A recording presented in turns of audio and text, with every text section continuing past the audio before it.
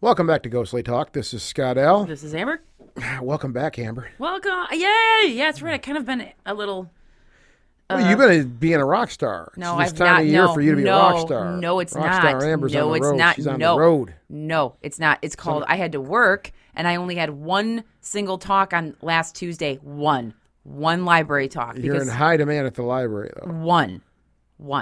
Yeah. Yeah. Normally, I do a lot of stuff during this time of year, But but COVID. with the cove. But the COVID. It's not happening. The Rona. And in this library, it was at Warren Civic Center. So well, that's where I can let the cat out of the bag now with that. that's Warren, Michigan was where the old studio was at. Yeah. It's where the old condo was at that blew up. but I can't say it anymore. the old Ghostly Talk studio that blew up literally, after the guy jumped out of the window yeah, and threw himself on the ground. Yeah, just The cops had to shoot him. I think we talked. Did we Yeah, talk about we that did. on here at the, I don't remember what episode it was, but if Well, it you're had an to have been avid around. listener, No, dude, literally. go listen. Literally October 24th, 2020.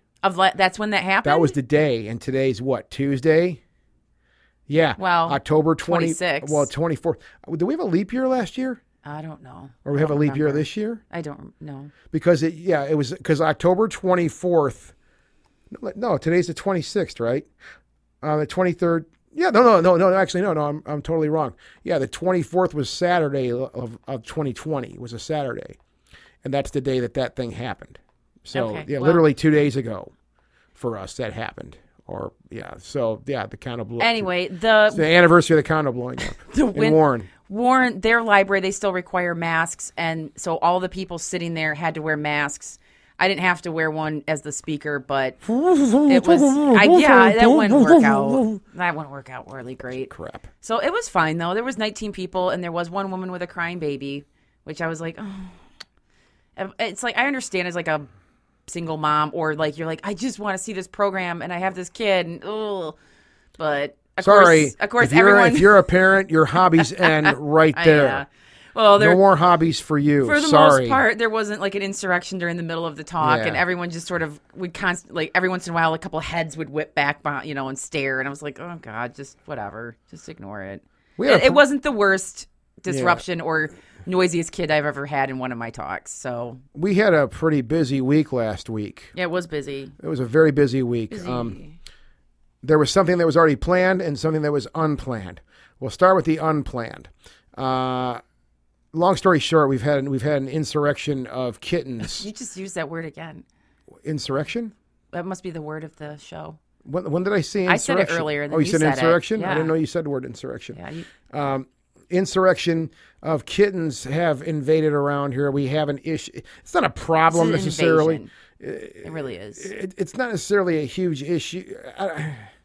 Basically, We have feral cats around the neighborhood here, which There's most at least neighborhoods two. have. Yeah, most neighborhoods have this. There's at least two or three or four, and there was a couple that got together, and we found at least six. there was six. But I saw as number 7 because there was a little black one. Yeah. And he or he never was found. Poor thing. So maybe someone else found it. You never know. Or it's just living its best life outside somewhere, like, whatever, I'm going to be a street alley cat. So join a gang. Five of them. We between me and our neighbors here rescued 5 of them.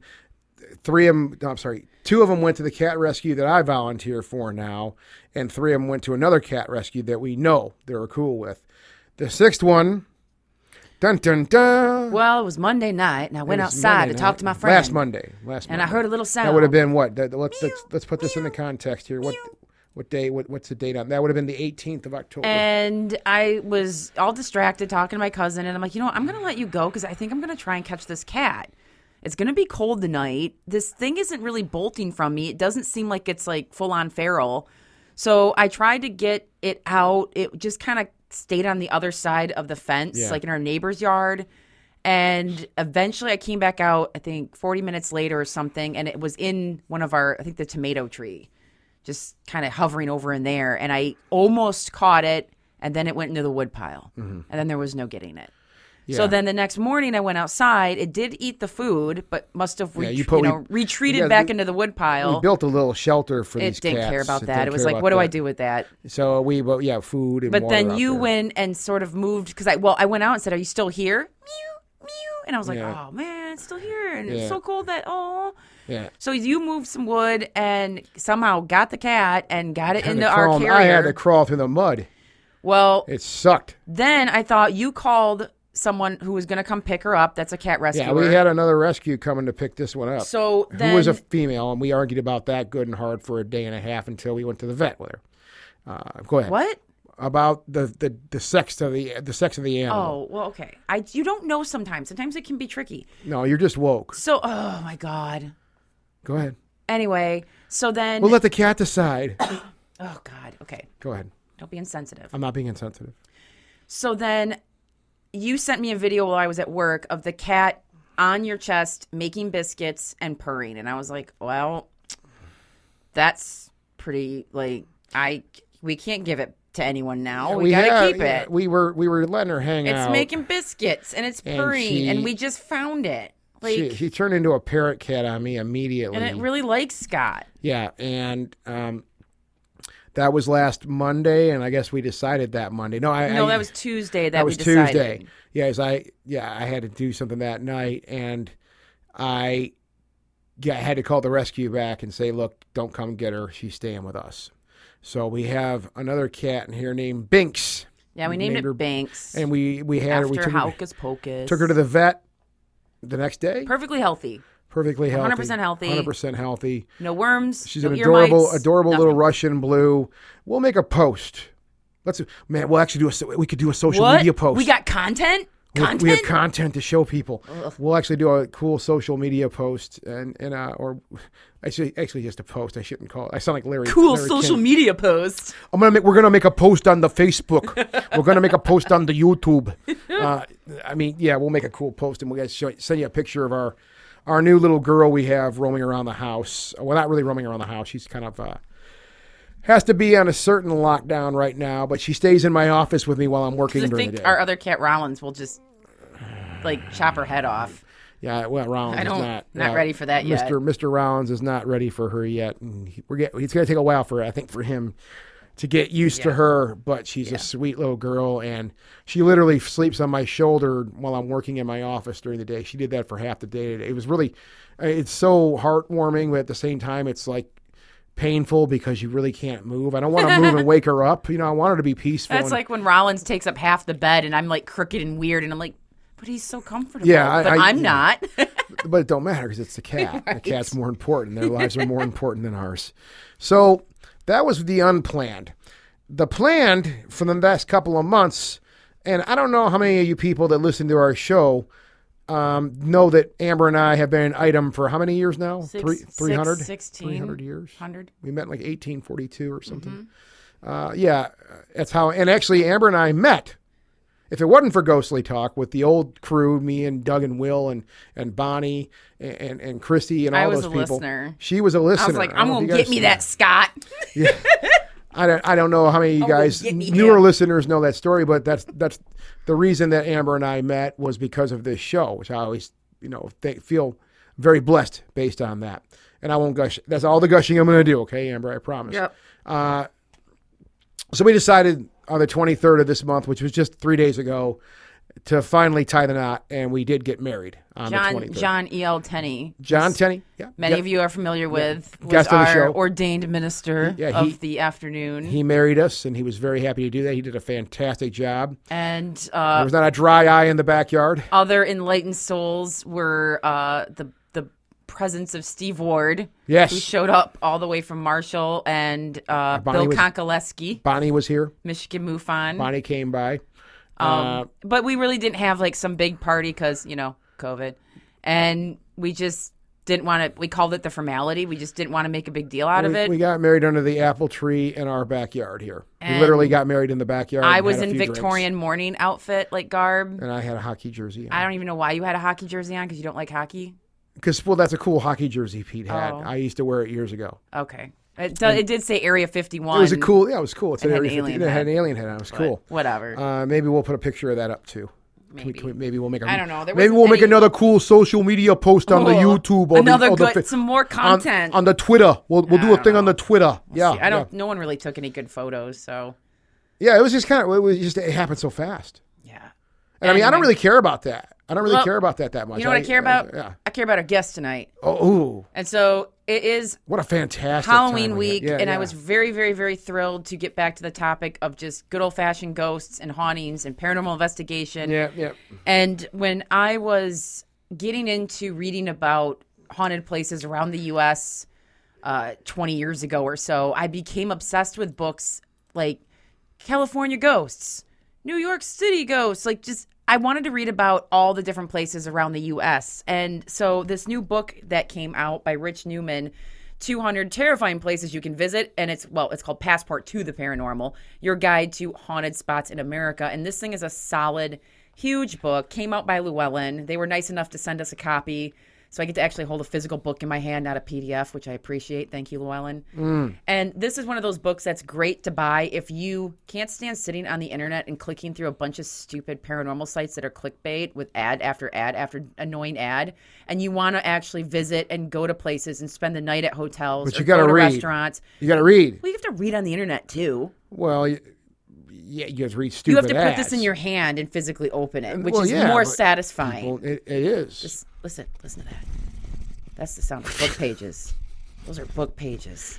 Yeah. Anyway, so Rich was gracious enough to come on our show for this week, the Halloween week. What a great time we had. Talk about some of his experiences at these locations. And then, of course, we just nerd out about ghosts and all that fun stuff, whatever, which is what we do. So a little bit about Rich. Rich Newman is the author of 7 books, including The Ghost Hunter's Field Guide and Ghost Hunting for Beginners. He has made appearances on paranormal television programs around the world and has appeared multiple times on Coast to Coast AM. When he isn't traveling to haunted places, he can be found at his home outside Memphis, Tennessee, where he plays with his synthesizers and plots his next book. Rich can be contacted directly through his website at www.richnewman.us, which we will all have all of his good stuff linked up on our site. So enjoy our Halloween episode with Rich Newman.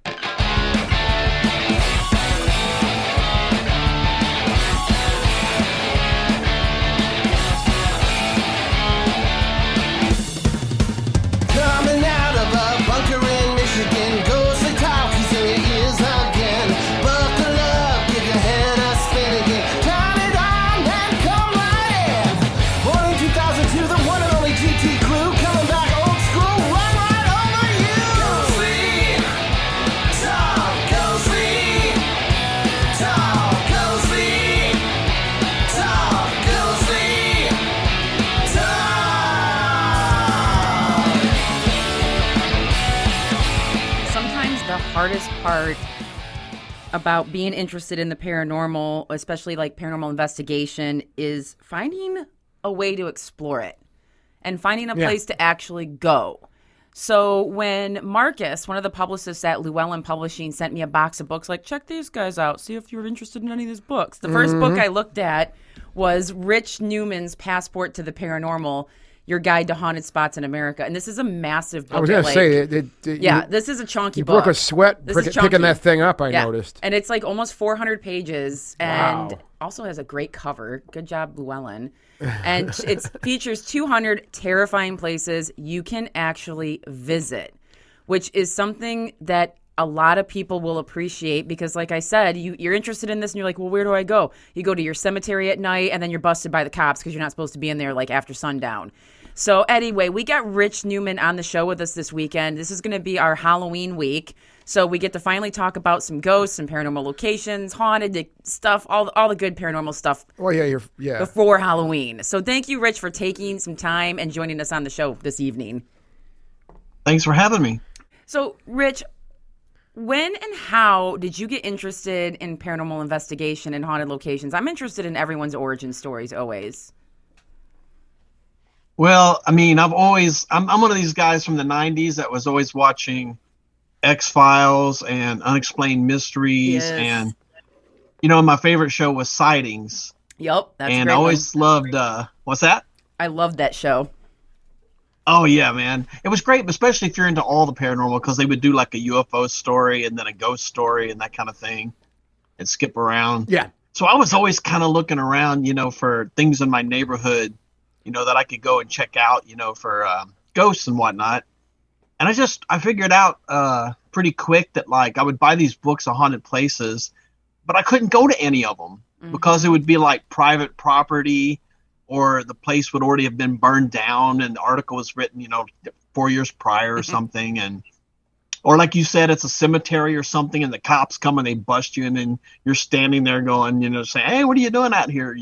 Yep. And so I just came out of the gate wanting to do like some books where I could just talk about haunted places we could actually visit. I think that was one of the things I know when I was starting out with my little ragtag group of friends, that was our biggest hurdle, was just trying to find a place that was accessible. And I like you mentioned, Amber, I think the cemetery is always the most obvious first place to visit. I will say the very first place we went to visit, we had two guys throw a bottle at us. I don't know if did I ever told you about that, didn't I, Amber? Human, like we were walking human or through dead? We were walking through this cemetery. It was the first cemetery we ever went to ever doing this stuff. And we smelled marijuana first off. I'm like, what? So these two guys came out there to smoke dope, right? Okay. And we saw them. I guess I didn't consider us catching them do anything. I didn't care less what you're doing, even back then. And we kind of just waved and said hello. And next thing I heard is a bottle whizzing over my head. And I was like, whoa, I think we should leave now. And we got out of there. Now, that's obviously, an uglier side of that. It's a funny thing, too. I consider it pretty funny. But after that I was like, well, I want to find places that are accessible. Yeah. And I also want to find places that are safe, too. Yeah. So, I mean, this is a really cool book, I think, based on that idea, Rich, because, I think a lot of people, that really is their biggest hurdle, is like trying to find places to go explore this hobby, explore these ideas. Is that correct? Oh, absolutely. And the thing of it, too, is this is actually my 6th book for Llewellyn that's all about haunted places. And my first one that I wrote like 10 years ago was called The Ghost Hunter's Field Guide. And it had almost 1,100 places in it. Oh, wow. And but with that many locations, you can't really write that much about it. They just get a little mini paragraph kind of blurb, kind of thing. Mm-hmm. And when Llewellyn came at me last year and was like, hey, man, we're hitting, like the 10th anniversary of Ghost Hunter's Field Guide. What do you think about kind of doing like a version 2? My first instinct was, hey, well, let me cut the locations in half so we can just have more info and make it more like my favorite spots instead of just a massive catalog of haunted places. And that's kind of just where we ended up. Well, yeah, you can. It sounds like you want to flesh it out a bit more too. I think you mentioned 1,100 places. That's insanity. I didn't even know there was that many places. Is that just in the U.S. or is that globally? It was all U.S., okay. But, I tried to get as much as I could from all 50 states. And of course, I wanted to try to visit as many of the places personally as I could. And when I wasn't able to do, all of them, I would pretty much call out, to local groups, that ghost hunt in those areas, like Alaska, for instance. Some of that's really hard to get to if you don't live in Alaska and have the time to get to it. Mm-hmm. So, I was calling on paranormal groups in Alaska and saying, hey, what are some of your favorite spots around there, that you actually get great activity at, and tell me about it. And that ended up being just a great resource, to track down a lot of these spots. I think that's been my biggest hurdle to trying to do a book project myself. That's one thing I said was, okay, if I want to do something, explore a certain thing with the paranormal, let's just say ghost, for example, which I have, my biggest problem was I wanted to go to every single location, and that's just really tough to do, I think. And expensive. Well, yeah, unless you're doing this as a career, if you're just a writer for a career, I don't think a lot of us can do that as a full-time career. So it's tough to get there, but it sounds like you use those resources, and that's fantastic. So yeah, reached out to those people and were able to record the stories that way. That's cool. Yeah, and I also had a really good opportunity that for the last 3 years leading up to this book, I was working with Fuji TV from Japan on a paranormal show they do called Nandakor Mystery. So they would basically take me along to all the haunted places. And I was like the token American, on camera saying, oh, here's the story of the Stanley Hotel and that kind of thing. Mm-hmm. So going with these guys really got to take me to a lot of the kind of the more pricey places that I might have balked at, on my own. So that ended up being a really good deal too. How did you get involved with a Japanese TV show? They actually were using my Ghost Hunters Field Guide, the first book, as like their Bible to like travel to haunted places in America. Okay. And then after they had done 3 or 4 different recordings, and they were just using like a local sort of ghost hunting person for each spot, they just reached out to me and said, hey, instead of us having to reach out to different people and stuff, you wrote this book. Why don't you just come with us on these trips? And I ended up doing like 40 episodes with them. Wow. So I think I read that the premise of the show was to kind of get an up-and-coming Japanese comedian or maybe some kind of celebrity and have them spend the night while being filmed in a haunted location. Am I correct on that? Yeah, it's pretty funny. They they approach everything kind of with a strange sense of humor kind of thing going on. And what they typically do is they'll take a place like the Stanley Hotel, they'll get like the most infamous room there, and then they'll have a Japanese actor or comedian or a musician or something like that that's sort of up and coming. They'll fly them in under false pretenses to say something like, hey, yeah, there's this great beer fest, and you're going to be like our spokesman at this beer fest. And they fly in thinking that's what they're doing. And then they stick them in this haunted room, and then we're sitting in another room watching them all night for ghostly stuff that happens and their reactions to it. Was anybody that was on that show ever upset that they were being watched all night without knowing it? By humans, not ghosts? I think so. But, it's funny. They make sure to word the contract when they sign them that they're there to film the whole time, so that even though they're not aware they're like, being filmed in the room, then they realize in an after sight, maybe we shouldn't have signed it like that. I wondered how they got away with that when I was thinking about that. I was like, ooh, like what if, you're going to the bathroom where your pajamas are like just your birthday suit, right? You just go to bed nude and like everyone's watching. Yeah, and worse. Oh, we've seen it all. We've seen it all. And they think it's hilarious. If somebody like walks out of the shower butt naked to the bed, they'll blur, their bits, but they think that's hilarious. They're just laughing their butts off when this is happening. How often would stuff that was paranormal related actually happen during filming? Because we know like how hit or miss this kind of stuff can be when you're actually looking for it. But did you guys have good luck while filming? We had a handful of like really good ones. There was always like little things, that happened with, typical haunted stuff like bangs on the walls, or like, someone thinks they hear a voice or little stuff. But we had a handful of big things that happened too. At the Crescent Hotel in Theodora's room, lights were turning on by themselves. The Japanese actor was so tired, he went straight into the room and went to sleep. And I guess it just pissed off the ghost, because Theodora was like turning lamps on right beside the bed, opened up a door, was just knocking things over, like all live on camera. And at the Limp Mansion in St. Louis, we had the person's door open and a ball of light float into the room and hover at the end of the bed. Oh, like not an orb, an actual glowing ball of light. Oh, wow. No, that's cool. And just a few things like that. Yeah. And that's kind of leads us up to where I wanted to talk, or what I wanted to talk about next, was some of these locations in the book where you visited and you actually have had personal experiences at these locations, which there's a handful of them in this book. And I had to start with the 1886 Crescent Hotel in Eureka Springs, Arkansas, because we've been there for a paranormal conference a number of years ago, and it was one of our favorite places to stay and just kind of run around all night. We had the haunted room. I think it was 218. Was it 218? I think it was 218. We had that one. We didn't stay there, but Sean and Doug had that one. Yeah, they did. Yeah. So we kind of had just run of the hotel. I don't remember it being very busy because I think it was in mid-March or end of March. Well, it was basically just the conference. There was a conference going. We were there for a conference. Yeah, I don't feel like there was just regular guests there, but there wasn't that many. It was just us, all of us nerds. It's just such a cool hotel, like in the Ozarks. If you don't know what it looks like, Google it, because it's Eureka Springs. It's got a cool, just old look to it. It has this creepy history of in the 30s, this guy buying it, and what was his name? Norman Baker.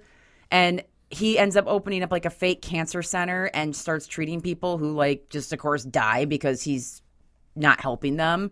And who knows what haunts this place, because hotels obviously are notoriously haunted, but I love that this was in here. And Rich, you had a really cool experience also other than the TV show experience. Would you mind sharing that? Oh, sure. Yeah, I love that place too. And since I live in Memphis, it's really not that far a drive for me. So I've been over there a few times. I did stay in Michael's room that you just mentioned. And when I stayed in there, I basically just kept getting woken up because the insides of the room, they have these shutters that are kind of like on the inside of the window, and you can close it to block the light. And something just kept slamming these shutters into the wall so loud it would just snap you awake instantly. And it just happened over and over and over again. So that probably is the most annoying ghost that I've ever encountered. And I just told you about Theodora's room, but I think the coolest thing that ever had happen there was actually, it was right after Taps had visited there and shot their episode at the Crescent Hotel. And I was speaking to the owner at the time of the Crescent, and she invited me out and gave me a free room and said, hey, just come and hang out because there's practically no one staying at the hotel and you can have the run of the place. So I went out there, and she was right. It reminded me more of The Shining than the Stanley Hotel did because it was winter. It was abandoned. There was like 5 or 6 people staying in the place. And I went up to the bar, and I was the only one in there. So I was just sitting there with the bartender, having a drink, talking about the ghost stories. And I got up to walk to the bathroom, and I was going down the empty hallway.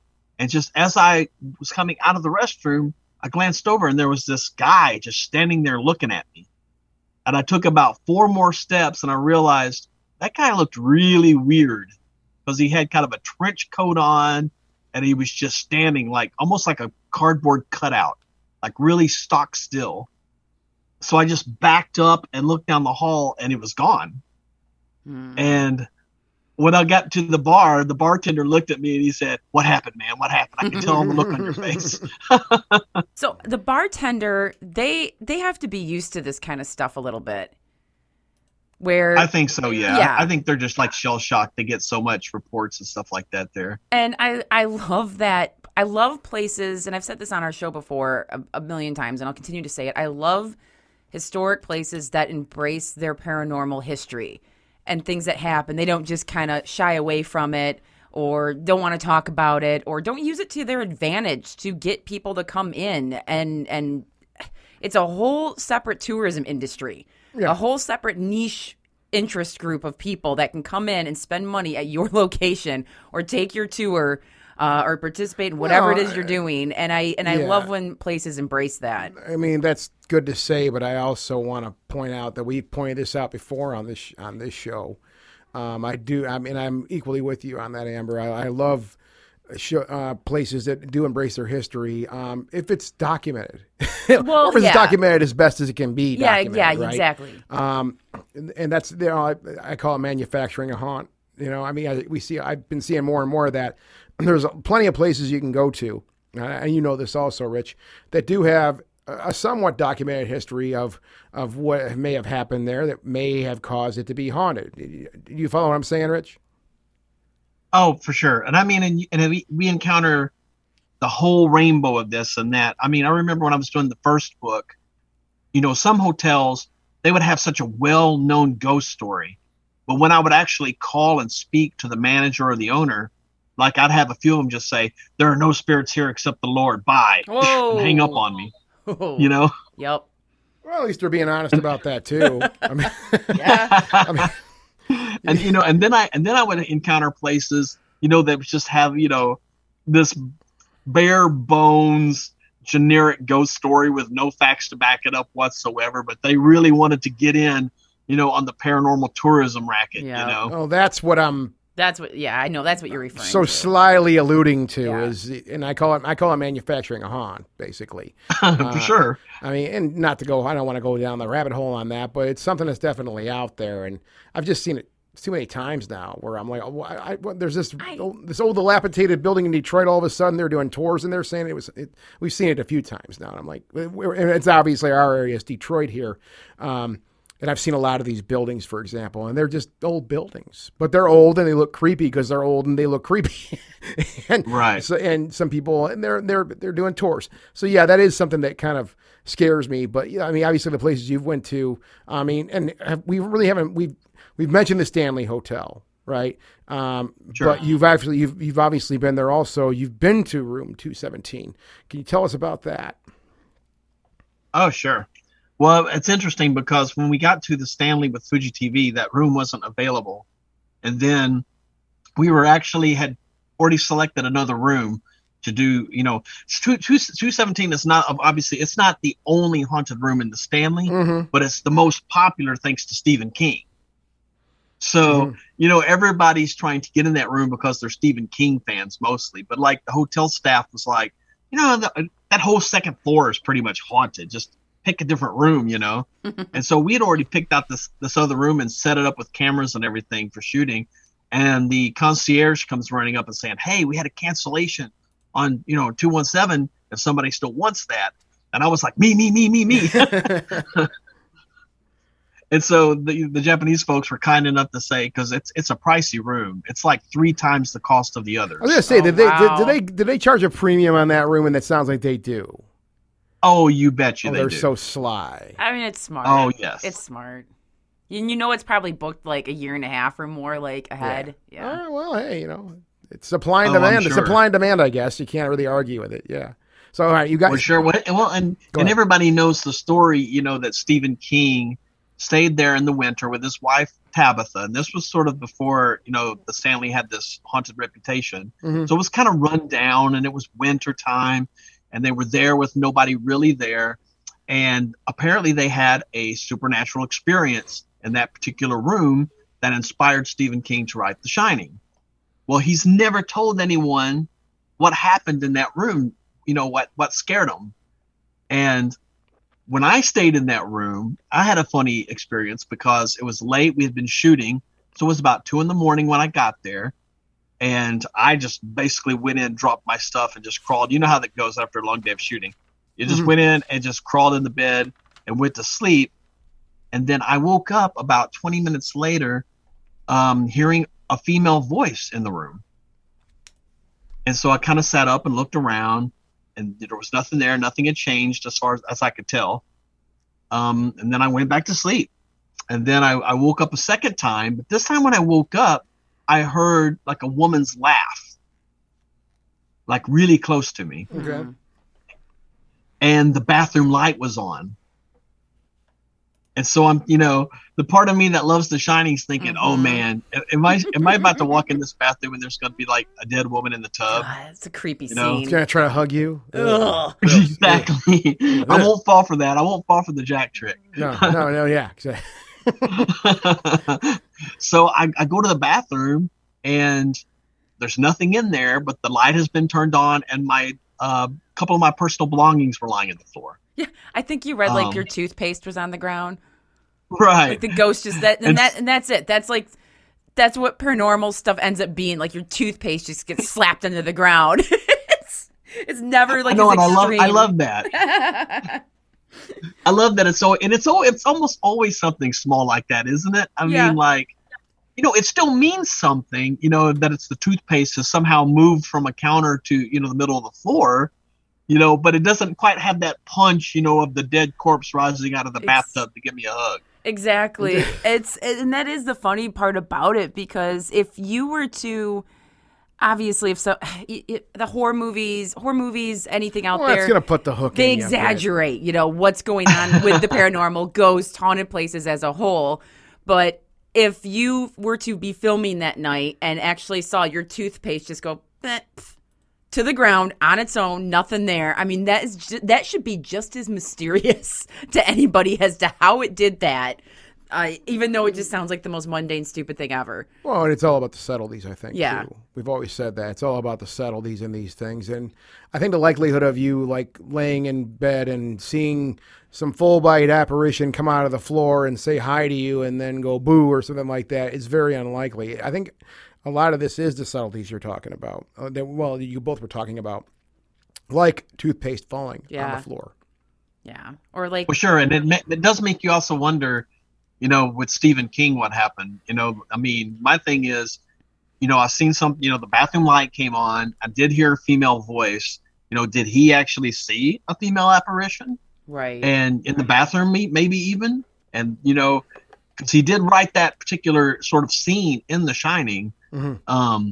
So it just makes me wonder a little bit, he won't tell, but I really have a feeling that they had some kind of an encounter with that same female spirit. What really inspired that? Yeah, that would be cool if he admitted it one day. Because artistically, the scene you're talking about, that's still freaky today. It is. I mean, that movie's still freaky today. The whole thing is it's insane. That scene especially is very disturbing on a lot of different levels. And if that makes me ask that question also, like, where did that come from?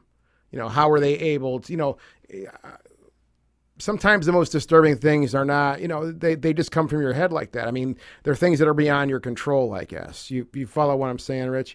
I think that's how you explain it, Amber. Am I explaining this right? Sure, I don't know what the hell I'm talking about. I mean, nothing's right, really. And I mean, we are talking about Stephen King, too. Yeah. Who's eccentric in his own right. The original Springs Hotel, and I'm going to totally slaughter, I can't wait, Okawville, Illinois. I think I got it right. Yeah, I think it's right. Did I get it right, Richard? Rich? Yeah, that's right. Okay, Okawville, the original Springs Hotel. Tell us about that one, I want to know more. Yeah, I want to know more. That's a really cool hotel, man. And it's like really close to St. Louis. So a lot of people, they say, where the heck is Okawville? But, basically when you cross to Illinois from St. Louis, you're already about 20 minutes from Okawville. So it's just a real easy jump from St. Louis. Okay.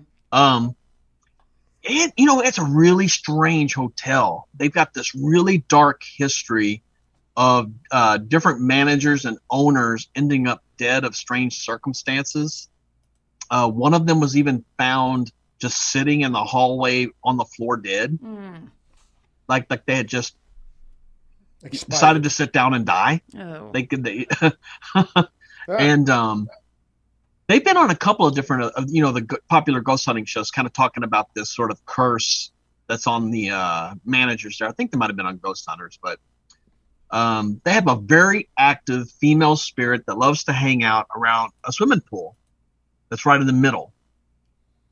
And we had just this great night. You have how you have a lot of investigations where you have a lot of sitting around, there's not much going on. And then you get back home and then you've got 6 audio recorders with like 8 hours of audio to listen to. Mm-hmm. Yeah. And you come out and you've got a couple of sketchy EVPs, that you're pretty sure could be pretty good, Yeah. And then you have nights like we have at Okawville where you spend 3 straight hours playing tag with a ghost using EMF detectors, getting responses like, hey, come over here if you want to say yes and make this thing light up. And it does it on video. And yeah, it was just such an active spirit that they have there that it's become like one of my spots to tell beginning ghost hunting group, if they want to go to a inexpensive, easy access, great place to go for get some good ghost hunting experience and get some evidence, go to the original Springs. Do they support their ghosts there? They do. Like I said, I think they've been on several ghost hunting shows. They're pretty. It's a pretty humble. Almost more like a big B&B than a small hotel. Okay. And the current manager / owner, she had a very spooky experience where she thought she was dying in the hotel, and I think that's what prompted Ghost Hunters. I think it was. I'm pretty sure it was Ghost Hunters. Nobody, sue me if I'm wrong on this, but I think it was Ghost Hunters. But that went there and was kind of talking to her about this sort of idea of a curse being on the owner of the property. And I think it was the owner's daughter was saying that she was worried about her parent just because of all these owners who had ended up dead on the premises and that kind of thing. But thankfully, I don't think we've ever ran into anything dark there. And the female spirit that loves to play with the EMF detectors and leave EVPs is pretty easygoing. Do you feel like you've ever run into anything that you would consider on the darker side during your investigations? I've definitely ran into stuff that just seems, flat out spooky. But, the longer that you do like this ghost hunting thing and the more kind of accustomed you get to being in spooky places, I think it becomes harder to parse, when you're just, the circumstances of the moment caught you off guard. So it was spookier than it really was. Yep. Or if the spirit there is just actually malevolent and is kind of being a bad guy, kind of thing. Right. I agree with you on that. I feel like at so many of the big places that we've gone to over the years, like when you're in places like Waverly Hills or something, and you're with like a huge amount of people, and you're walking around in these little groups, and there's always like that, like two people just freaking out the entire time.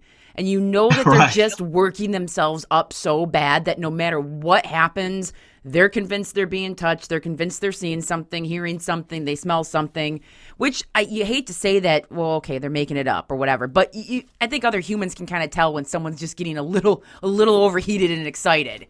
And so I could see where that gets kind of hard to sort of separate sometimes. Well, we had a case a few years back where we were working with a nonprofit in Mississippi at this living museum home called the Deason House. Amos Deason was actually murdered in this house by a Confederate who is basically a deserter from the Confederate Army. They actually made a movie about him called The Free State of Jones. Oh, okay, yeah, with McConaughey, right? Right. Yeah. Yeah, so that guy who's actually McConaughey plays Jones went into this house and killed Amos Deason. Okay. In this house, and the house has been haunted. We're talking all the way back to the Civil War.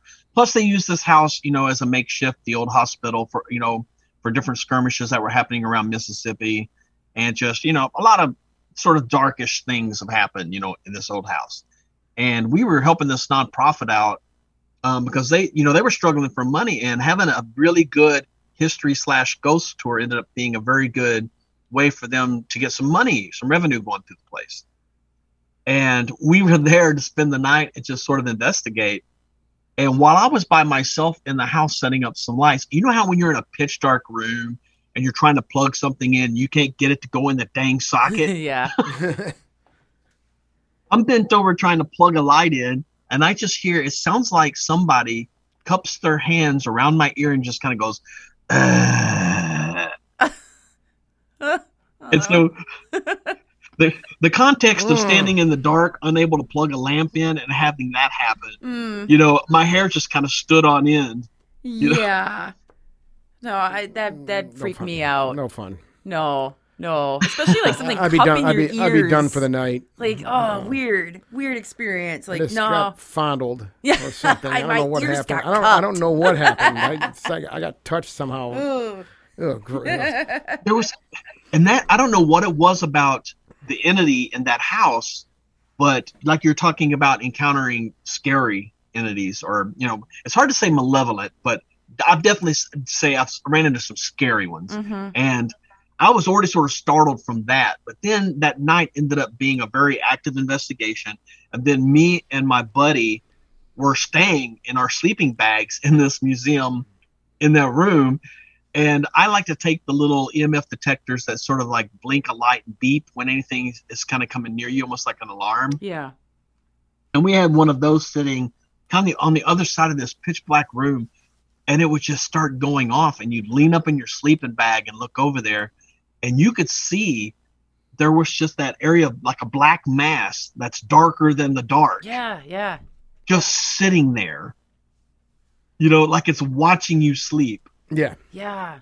And that was pretty disconcerting. Yeah. And I love that you just described a shadow person darker than dark, because that's the exact like phrase I always use when I'm trying to describe this to people who have maybe never experienced this or seen it when I give presentations, and I'm just at like a very innocent library, like library talk. And I always talk about that because that's one of the few things I've seen in my life where we've witnessed a shadow person. And that was like the only way I've ever been able to describe it. I mean, it didn't have like, it had a form of like a human for sure, but still there's just that there's a density even in the pitch black darkness to it, which is just wild. It's trippy. It is, and if you catch a glimpse of any during the daytime, it's almost like the entity itself is almost like a swirling mass. Oh, weird. You can almost see like swirls of black and darker black kind of intermingling in it. Oh, I've never seen. If that makes any sense. I've never seen anything during the day. Where were you somewhere specific that during the day that you've encountered this these during the day? Oh, yes. Actually, there's a nonprofit house here in Memphis called the Woodruff Fontaine House that's known for a pretty famous benevolent spirit named Molly, who died in this Victorian home. And we were there working down in the basement, and something kept hitting one of the piano keys. And I was like, I'm going to walk over there and just put an audio recorder on the piano, and just in case we get like, an EVP or a disembodied voice or something. And I turned to walk over to that piano, and as soon as I walked around the corner, there was this weird, swirling black figure just standing across the room by the doorway, but it was no taller than maybe 4.5 feet tall. Oh, weird. But it was so dark. I mean, you couldn't see through it at all, and this was complete daylight. So I mean, it was dense enough that you could see no light at all behind it. Oh, that's trippy. Were you the only one that encountered it? Did anyone else see it at the same time? Oh, no. Well, other people have seen it, but at that particular second, no. Because as soon as I saw it, it startled me, and I kind of took a step back, but like literally right in front of your face, it's gone. And the people always say, like, how's it gone? Like, do you see it sort of dissipate away? No, it's just like 1 second it's there, and then the next it's just not. Oh, that's wild. I love that story because that's just not something you hear about often. And a lot of people don't obviously go ghost hunting during the day or have all these alleged experiences during the day, because I always joke that it's only ghost hunters that come out at night, because I think this stuff is around all the time, but it's harder for us to experience maybe during the day because of the type of form that manifests. Or like you said, that could be a shadow person that we see as that darker than dark at night, but then in the daylight, that's how it manifests, or that's how our own eyesight perceives it. And we know like even other animals on this planet see things at a totally different light spectrum than we do. So that's like, that's going to be our limit. Yeah, I think we do better at night when we're trying to target like the IR and UV spectrums kind of thing. Mm-hmm. But, to flip the script, a dark shadow mass or a black, however shadow people, black mass, however you want to phrase it, was going to be much harder to see in a dark room, especially with your naked eye. Whereas that, during the daytime, it's a lot easier to see that particular thing. Yeah. I remember we did a ghost hunting class at a wonderful nonprofit in Arkansas called the Allen House. In fact, the owner of the Allen House, he wrote a fantastic book for Llewellyn too called A Haunted Ghost Story, about the woman who lived there and her or is it Haunted Love Story? I think it's a Haunted Love Story because I think Yeah. And he wrote the Haunted Love Story about the spirit in his house called the Allen House in Monticello, Arkansas. And we had gone there and done a ghost hunting class. And I was literally in my car driving back to Memphis, and I get a text from him saying, "Oh my God, you're not going to believe what happened, man, just right after you guys left." But he has in this house this wonderful art collection. And of all the people to have a ghost encounter, he had a bus of nuns come to the house. And they're walking around in their habits, and they're taking photos of all these wonderful pieces of art on the wall. And one of the nuns look over, and there's this short, like 5 foot tall, black swirling mass just standing in the doorway looking at her. Oh my God. And she literally just takes her camera, which was already pointed at the art in front of her, moves it to the left and snaps a photo of it. And then immediately runs and shows the owner and I guess her, whoever's in charge of the nuns, and they were just completely freaked out, so they left. But he was very excited, and he sent me a copy of the photo, and it was crazy. Oh my God, I can't believe she actually got a photo, like something appeared. That is so trippy. It is, and I would it's have crazy. just expected her to like make the sign of the cross, scream and run or something, but she actually took a photo. I love it. And none. He did that too, apparently. Well, we were talking about the daytime versus the nighttime also. And one thing I want to point out about that, I think one of the problems we have with the daytime is I've seen a lot of photos that have claimed to be spirit photography or a picture of a ghost or an entity. And a lot of times they're a street scene or whatever it might be where there may be a handful of other people on the scene and there's just this other person there, or it's a group of people that are posing for a picture, and the classic, just show up in a picture where you have a group of people and they're like, well, that person wasn't there when we shot the photo. You guys have me thinking about this, and it seems like it's hard. It's just harder to pick up people during the day. Or I should say, I mean, not narrow it down to that. I guess like you guys were saying, it's more on the light spectrum. It's easier to see these things maybe at nighttime. Maybe. Or maybe because we've heard some of the most compelling stories I've heard when it comes to people having experiences. They were like Tamara Thorne, my one I love telling about Tamara Thorne, the person that walked in the bathroom and never came back out again. And that was during the day. Yeah. Right. So, I mean, I think both of them are equal. Both. There's only night and day, literally. Well, yeah. They're both as compelling, but I think maybe it is just our eyes. Well, and even Rich earlier in the show mentioned at the Crescent that he's in broad daylight, goes to the bathroom, comes back, and there's this guy standing there, and next minute, you turned around and he was gone again. So, that's your classic full blown apparition. Yeah. Which I'm jealous of. That isn't in a I want to see dim, that bad. dark hall, somewhere dark. Yeah. And that's the whole point. That's very. But you know what? But I even wonder though if that qualifies as a full-bodied apparition, because for me, I don't know why I always parse.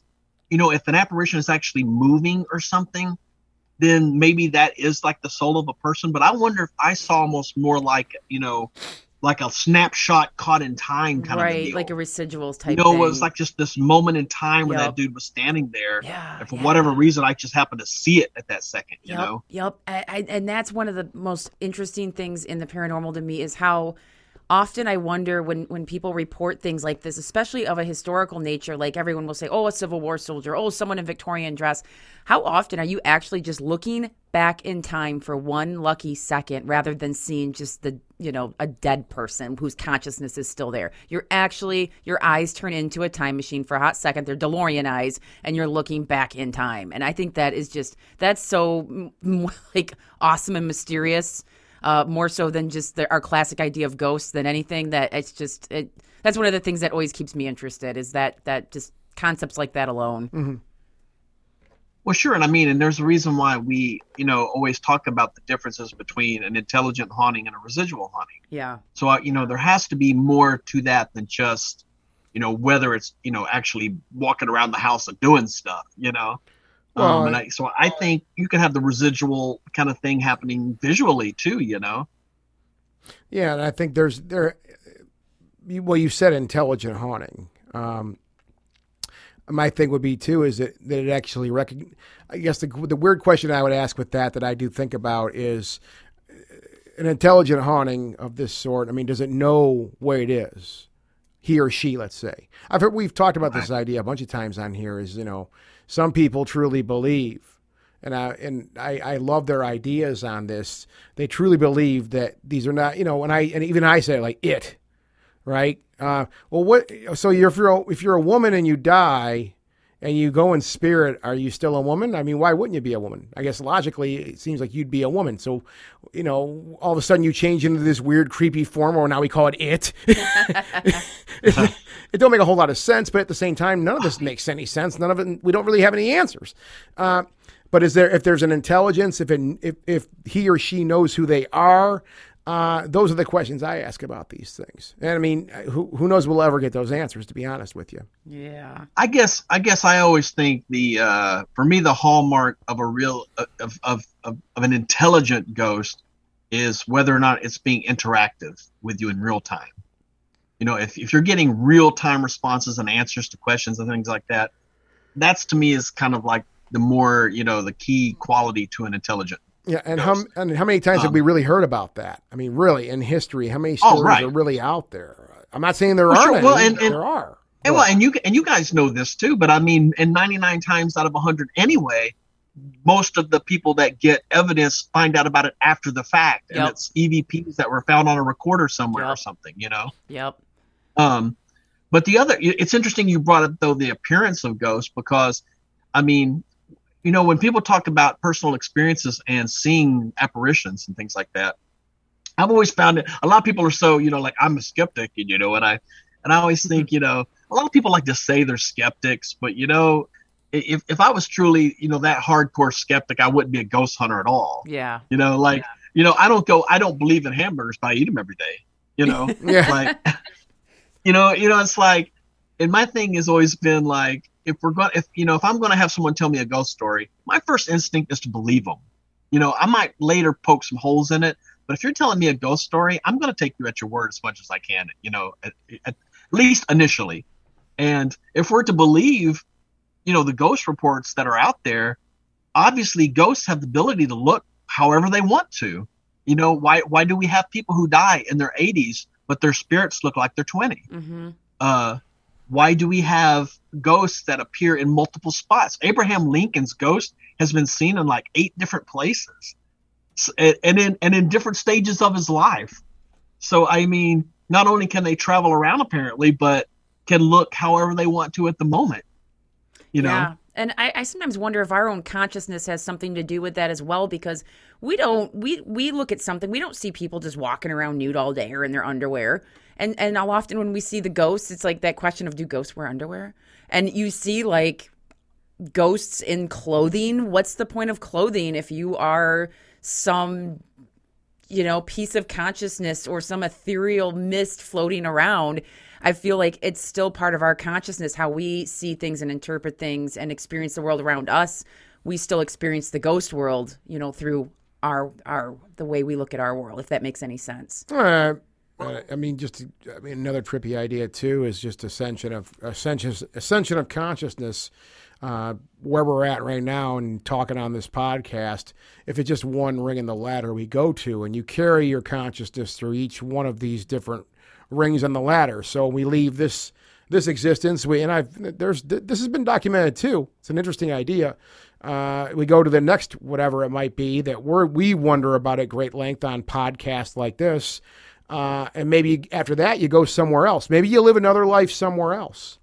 You know, and you die in that life like we kind of die in this life, but you take that consciousness every ring on the ladder, and I guess you gain more experience as you go along. That's just another idea. Now we're tripping out hard. We're tripping out hard here. Whoa. Well, I guess I've been thinking more basic. You know, I always think that maybe, you know, because a lot of the whole idea of ghosts anyway is sort of based around this weird version of cosmic denial. Like they don't want to admit they're dead kind of a thing, so they're sticking around. Yep. Yeah. And I, you know, to me, it's just part of the whole cosmic denial that they would appear as the way they sort of envision themselves ideally, you know, which would be, you know, why the 80-year-old woman who comes back still sees herself as the gorgeous 20-year-olds that wore her Victorian era gowns around the house, you know. Exactly. I think it's like my grandma's 89. And every once in a while, if I take a picture of her and she wants to see it, she's like, God, I look that old. Like, even in her own mind now at 89, she doesn't feel like when she looks in the mirror that she looks that old. And so even, you know, your perception of yourself while you're living is still like, oh, God. Like, I think we all like to think we look younger than we do until we see a photo. But it's that's how you look at yourself through your eyes. I mean, if you're looking at yourself through the mirror, I think it's that real-time transmission you're getting.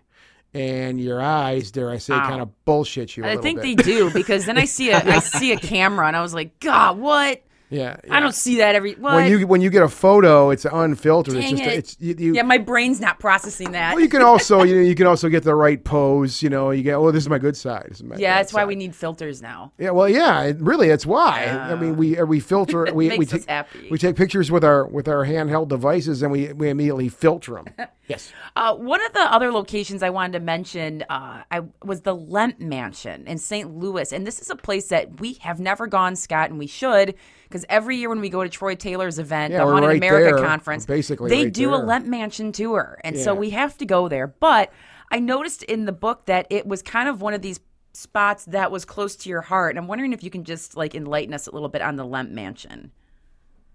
Well, I was born and raised in St. Louis. So I've been hearing about the haunted craziness of the Lemp Mansion my whole life. Okay. And the reputation of Lemp in St. Louis, I mean, it's very well known. It's a very well known haunted place. But they have a very real, you were talking about having that great, wondrous history that you can look back and it's all fact. Yeah. Man, you talk about dark, factual history. I mean, the folks at Lemp Mansion, you're talking the guy who, William Lemp, when he created Lemp Beer there, he ended up committing suicide in the mansion. His son, William Jr. Bill, committed suicide there in the mansion. Another son named Charles committed suicide right there in the mansion. His wife ended up dying of a suicide or possibly a murder, another home away, though her spirit is seen in the Lemp Mansion. And on and on and on of real events that have happened there that are just so dark and twisted. There's this whole through line of an illegitimate son that was born there that apparently just disappears off the records. They have no record of his death or even where he went or what happened to him. But one of the local investigators there, she refers to, not very flatteringly, to this entity as the monkey face boy. Oh.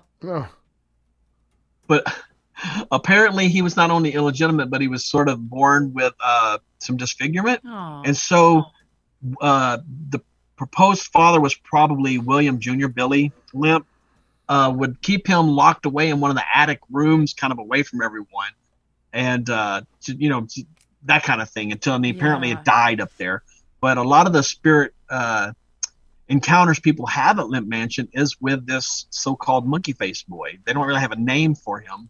So he gets that unfortunate moniker. But I've stayed there many times and had so many experiences staying in the different suites and hearing, voices, having things mess with me in my sleep, seeing, this is one of the places I was talking about that with the Japanese folks. We saw a door to the Lavender Suite open in real time on camera with no one standing there. And then a glowing ball of light just float into the room and hover at the foot of the bed like it was watching this guy sleeping that was in bed. That's so wild. Wild. And hey, you guys are from Detroit, so you'll appreciate this. My first thought when I saw a glowing ball of light floating in the room, and it was a light, not an orb, was, oh my God, somebody's broke in the house and they're robbing us. I mean, this is downtown St. Louis, right? That can be a so you guys, come on, you run pretty close to Detroit down there. I've been through St. Louis before. Yep. That's right. It's a rough town. I'm thinking, man, did one of the crew leave the door open, and now there's, we got somebody in here stealing everything. Oh. So me and the producer, we run down the hall downstairs to this room, and when we get to the room, we can see the door is open. By the time we get to the room, and the light is gone, and there's no one there. And I turn in this hallway, look at the producer, and I say, well, if there would have been somebody in here stealing stuff, it'd have been scarier than a ghost. And in thin air between us, which is probably 2-foot gap, a fork falls out of nothing and falls on the floor between us. Ooh, love it. Yes. It's just so random. Yeah, just again, a fork. Random. Again, like the toothpaste earlier. Yeah. This is just a fork. Well, it's subtle, too. It's subtle. I mean, better a fork than like a knife. That'd be more menacing. Ooh, but yeah, it just flies flies right by you full speed, blade at you. Yeah, that'd be No, that would be terrible. It's so crazy. Just like it fell out of thin air, just like right over our head. It just falls on the floor between us. Mm-hmm. And he and I both looked down. And these guys are funny anyway because they take the supernatural very seriously. Mm-hmm. And anytime something starts actually happening at any of these places, I mean, they just go pale. Several of them have to leave the hotel and go outside to get their breath. Like, I mean, they really get frightened at this stuff. Japanese ghost stories are kind of intense. If you look back into Japanese mythology and stuff, there's some freaky stuff going on. Plus, I think they have more of that reverence for ancestors than we do maybe in the U.S. with just everyday people.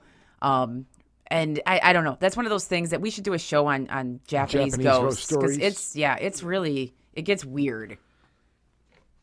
Oh, for sure. And you hit it right on the head. It's the even though a lot of the younger generations they don't really follow Shintoism anymore. Yeah.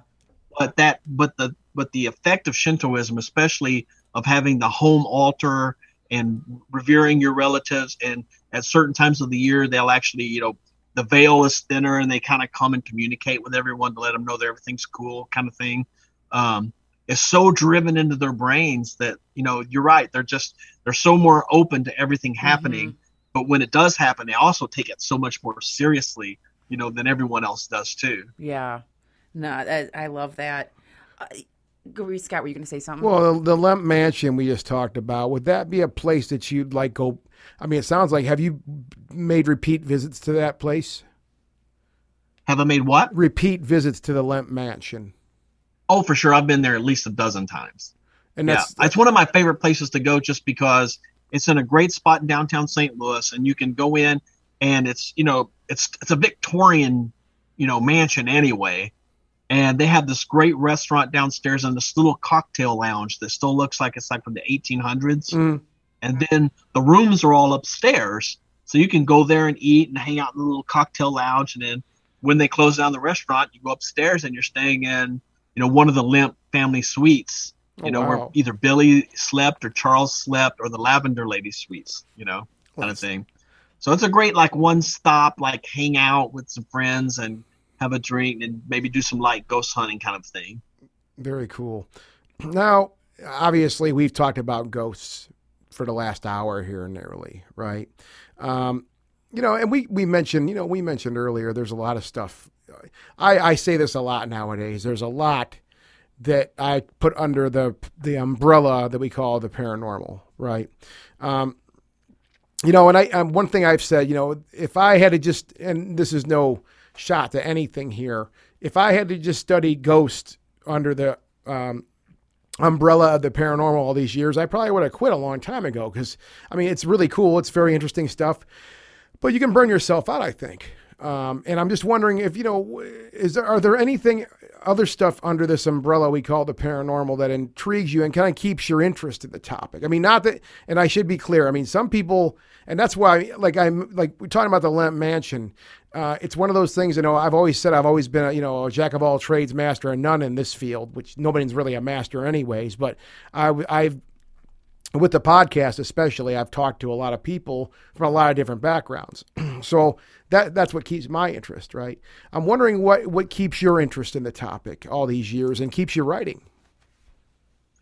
Well, for sure, everything's been, you're right, it's been pretty ghost-centric for me so far, at least on the writing front. But I grew up watching, sightings and, unexplained mysteries. And so I dig all the stuff. And I was in the Army for 8 years. And I actually, I was stationed in Vilseck, Germany, when I was brand new, just got there, so I was still a private. My first NCO had a Humvee that was called Area 51. And he had actually been stationed out there on the Air Force Base for something like 6 years or something like that. And he was so caught up in the whole Area 51 phenomena, and he would tell me stories, about, whenever he was out there and all the weird things they had seen and how strict the rules are on that Air Force Base. They have, lines painted in the concrete. If your security clearance, isn't a certain level, you can't even go across that line on the pavement or you'll get arrested, kind of thing. Wow. And that really fired me up, as far as the UFO, stuff goes. And there's a lot of military people that have some great UFO, stories and stuff like that. Well, and since 2017, when the New York Times busted out their story on the government's programs that they've had, like basically Blue Book, now it's OSAP, ATIP, all these different acronyms. Disclosure. It's, slowly happening. But it's really UFO. Okay, wait, I have to side note. Someone said they hate when people say UFOs, plural, because it's technically unidentified objects already. And I cannot stop myself from saying UFOs now. I'm like, or just saying UFO. Side note, anyway. UFIs? Well, I mean, I don't you know just say UFO, because whatever. But I don't, side note, whatever. That's just how my thought works. So I've become extremely interested in the topic, especially after having a couple sightings of my own. But I have found, and this is something we talk about on the show a lot, that a lot of this stuff in the paranormal intersects when it comes to ghosts, UFO topics, cryptozoology, anything. And we've had discussions about places like Skinwalker Ranch before, where you have everything happening. You got like Bigfoot, you got monsters, you got UFO stuff happening. People are seeing ghosts, poltergeist phenomena, everything. And I do feel to some degree that some of this might be all connected in a weird way. And I think it's healthy for any person in the paranormal to just go nuts and explore everything. Like, go crazy. But yeah, that would have been cool working there and speaking like to someone that actually worked in Area 51 and kind of getting the vibe from that person, how that area was, because it is so mysterious. I love it. I actually had a teacher when I was in 7th and 8th grade. And so this was in Scott City, Missouri.